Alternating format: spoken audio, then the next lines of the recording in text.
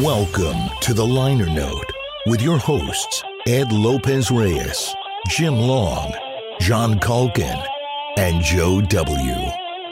Alcohol-fueled whoop-ass machine. Yep. So JB, and I know Joe and John have some questions too, but I wanted to ask you, how did you connect with Kingdom Come? Who was your conduit? Well, it was a cattle call, like that happened. Yeah. Those things happen in LA all the time. Just like Ozzy Osbourne, I need a bass player. Well, 500 bass players show up and audition, and then, his wife went out and goes, okay, there's only 3 guys looks wise that could actually make it here. So we'll have them come in and play, and I auditioned with Sean McNabb and, what was his name? Joey Starr from Jane's Addiction. One of those 90s. Yeah. So he died. And then I thought, well, Ozzy should have hired me because I wasn't a drug addict at the time. So they hired the guy. Yeah. You hire your bass player off of Celebrity Rehab. I don't know what you expect. So, but he was a real nice looking guy when he was younger and stuff. So, I felt really good that I got even in the top 3 called back. So Kingdom Come was a similar thing too. That they had hired this lady Lucy Forbes who had a thing called Rock Congress where she was trying to get the best best players and the best long-haired guys all together in these 80s hair bands, right? So she says, I got some auditions for her. She got me an audition with Michael Bateo, the guy who plays the double neck guitar. It's cutting out a little bit, right? Yeah, and he, which I thought was great. What a great guitar player and what a nice guy he was. But I didn't see any success there, And then when Kingdom Come comes along, it was another one of those, a couple $1 million record deals, signing bonus, salary right off the bat just to rehearse and stuff. I'm going, I got a lot of good friends around here, but I'm going with Kingdom Come. It was like, probably 100 guitar players tried out, 15 drummers and 8 bass players. And I got the bass player gig and James got the drummer gig and my best friend Danny Stagg got the guitar gig. So it was like, and we were a 4-piece band and we were working with Bob Rock and, everything was working out great. And then later we got a guy, Rick Steyer, to play on the second album and, go on tour with us. So that's how that went down. So Rick came in later, but he was also on the first album, no? Or? Well, his picture was he never played on the first album. Got it. It was like the album was done and we were getting ready to go on tour. Lenny also played really good guitar and bass, and he played keyboards, and he's an amazing singer. And so it was like, well, do we want Lenny to be a front man, which was very popular then? Or do we want him to be a guitar front man? So we said, let's get a utility guys to play the keyboards and the guitar that were on the album. So we hired Rick Steyer, who was also from Louisville, Kentucky, and was James Kotak's best friend. Right. So and Rick was a real, he was a guitar teacher, and he was like a little more stable on some levels than the rest of us, and still is. Gotcha. I see what you're saying. So he still kind of handles the business of the band, and and stuff like that. And, he's got 2 kids and, just more of a family kind of guy, but, fair enough. JB, I know Joe wanted to ask about go ahead, John. Oh, I just had a question.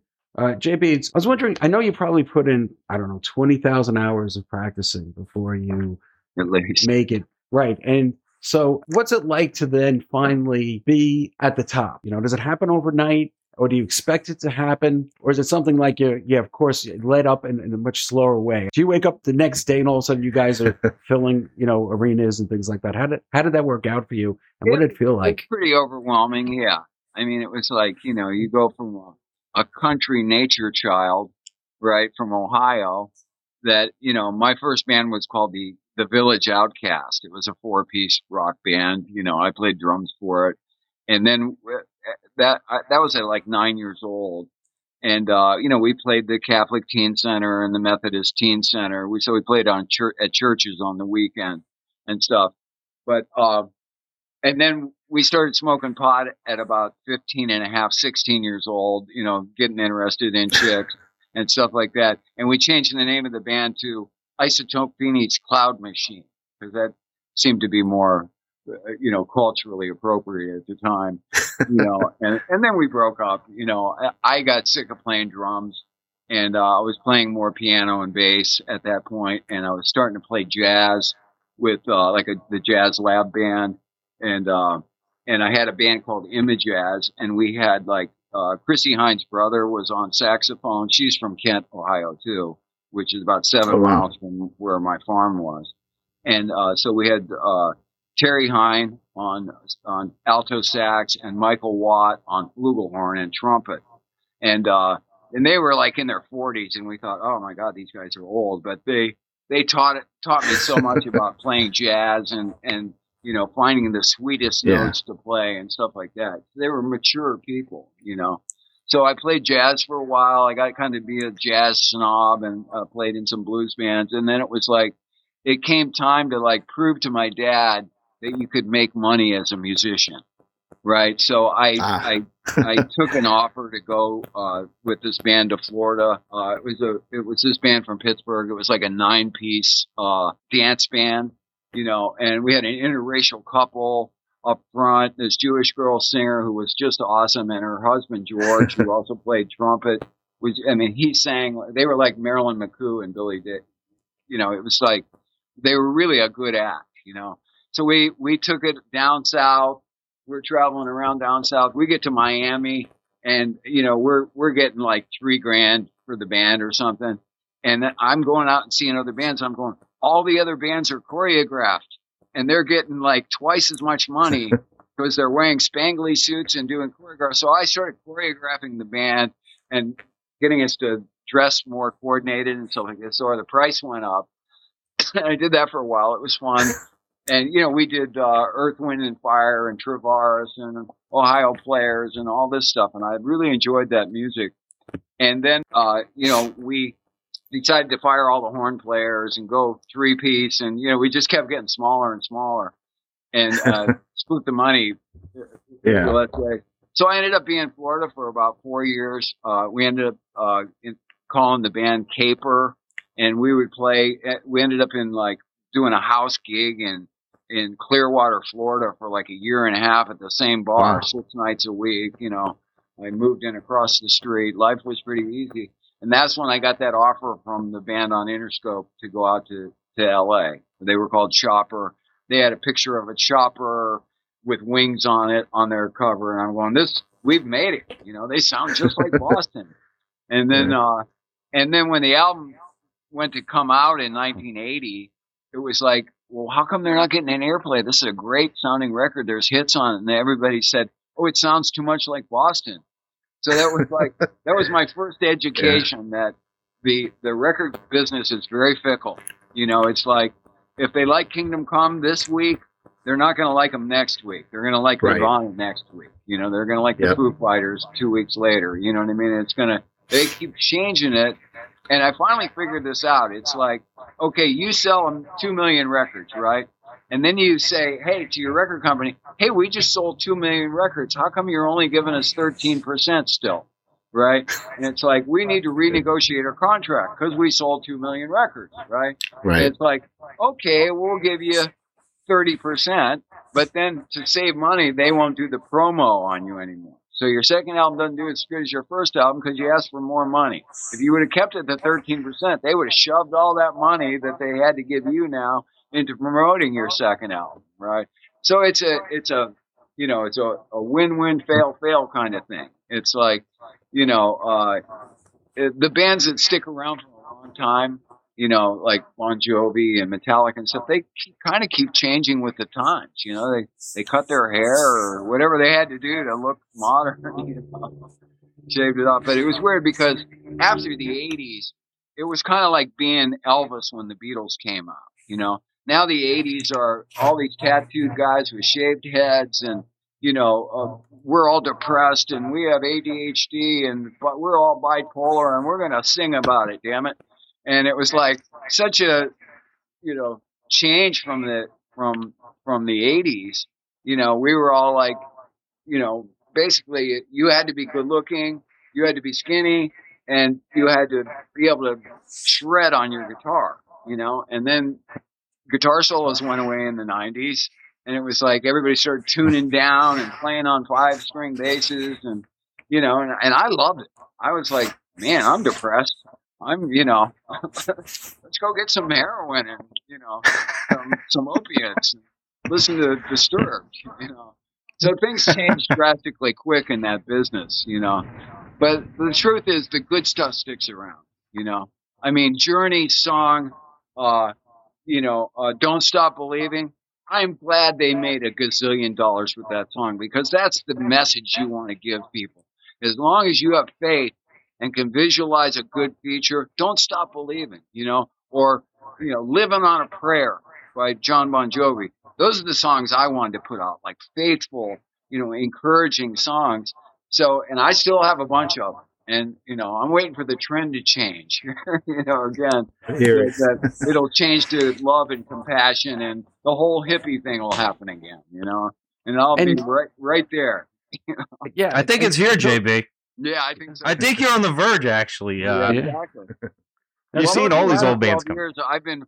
I was a professional songwriter. I had 100 songs, that were published, maybe 120, and was making money off those. I had a song on a chorus commercial. I had a song in the Super Bowl last year.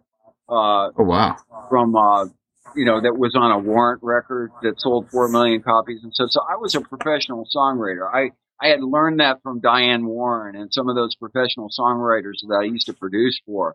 They had rules for songwriting stuff. It's like, oh, you got to be in the chorus within 30 seconds or it's not a real song, or, it's got to be some cliche, thing that everyone's heard for the lyrics, and it's got to be this happy, and they all had their rules. And I'm just like, just screw the rules. So about 15 years ago, I stopped writing professionally and started writing spiritually. I started channeling my lyrics, and it became effortless to write my songs all of a sudden.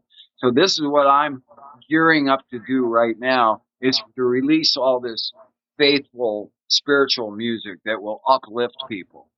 And that's where I'm at right now. JB, that was actually the next question I was going to ask you. Okay. Pretty much.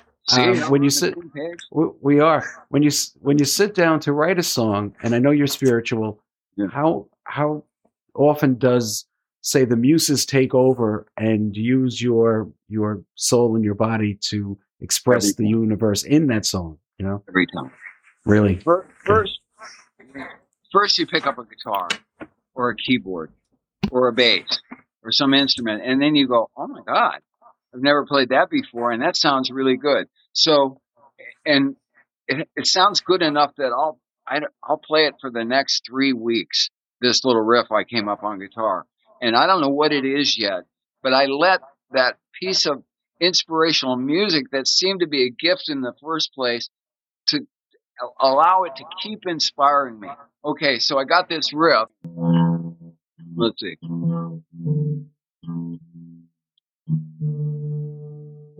So,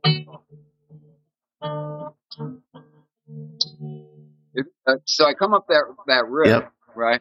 And then it starts to take on like a vibe of like, what is this song about? Well, maybe it's not about anything. Maybe I'll just start painting a picture about some woman I love, and I won't come right out and say it's a woman I love. I'll actually name her something else. So that song I just played for you, it's called Quirky Parker, right? And my wife was always saying, oh, I'm your quirky wife. Your first 3 were like this, right? But I'm the quirky one. I go, good, I'm going to name you Quirky, and we'll be drilling Quirky Parker, right? That's our stage names if we ever take off as a duo. She sings pretty good too, and she's an extremely nice looking woman.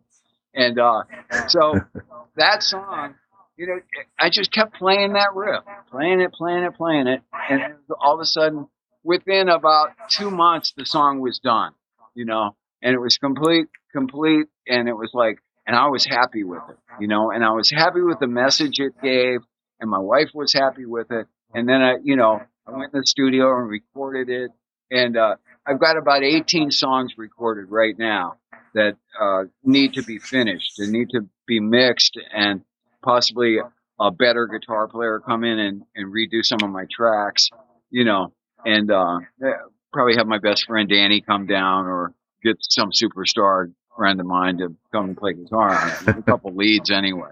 Leave some of my resume. So that's where I'm at right now, and that's my big thing in life is what I've done in the last 15 years, you know, and that's my hope. And you know, the fact that I am 70 years old, and you know, I'm 6'2" and 140 pounds, and I feel like I am still the person that could go and sell this music. You know, I could sell it to some new kid coming out, you know, that doesn't write his own songs, but he has a great voice. And I like doing that too.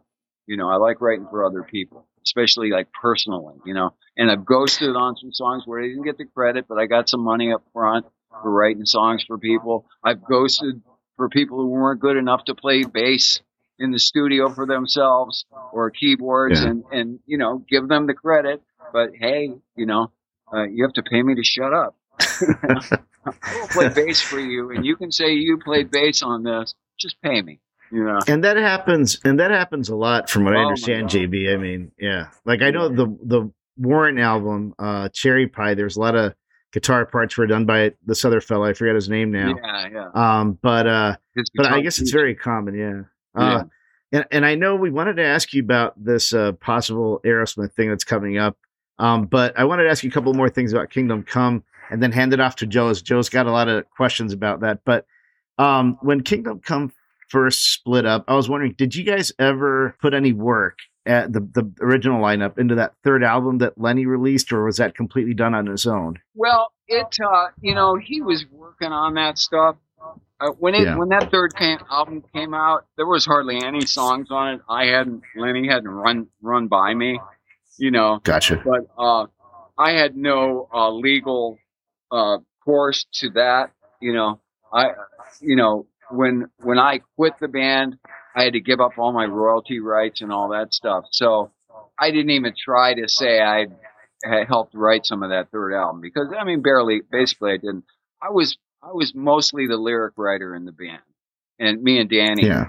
And a lot of people got credit for that. Lenny couldn't speak English that well on the first album. You know, he's from Germany. So he learned how to speak English. He's a super smart guy. And so he started having more of a command of the English language and how to put it into songs at that point. And I thought his third album was pretty good, but the record company wasn't into it. You know, like I say, you keep negotiating so you can get more of a piece for yourself. But then the record company says, "Oh yeah, we'll give you more of a piece, but we're going to save it on the promotions." You know, so you don't get the promotion. So I think he put out about 18 more records without us, and none of them sold anything. And I've gone through some of it's pretty good. You know, and I was going to ask you about that. That's actually the last question I had before I hand you over to Joe, who wants to ask you about the movie project. But when you guys decided to go back out with the new singer, with Keith, did you guys ever consider any of the stuff? I mean, you guys weren't on those albums that Lenny carried on with in Germany, because that's where they were released. Yeah, if I remember correctly. You guys never looked at that material right at that point. You're like, you know, this is about the first couple of albums, correct? Right. Well, you know, it was kind of like, you know, when James, like, now he's out of the Scorpions, and he really wants to do this, and he's telling us he can stay sober, and we have faith in him. You know, he's a great musician, and so he said, let's just do stuff off the first two albums, right? The two that sold the most. I mean, the first album sold almost 2 million copies. The second album only sold less than 1 million, you know. But still, they had some push, and they got some airplay, and MTV was still big at the time. Then, you know, when MTV folded, and that whole scene kind of went down the scene, it was like, well, there's no place for those 80s bands anymore. The highly visual, you know, guitar slingers, and, you know, you know, everybody was doing that guitar flip, and, you know, it was just, there just wasn't any place for that anymore. People wanted to be depressed in the 90s, you know. They had to go along with the drugs that were coming out and all that stuff. So. The angst. You know what? I am out of power here. I'm going to have to plug in. All right. Thank you for tuning in to The Liner Note. Until next time.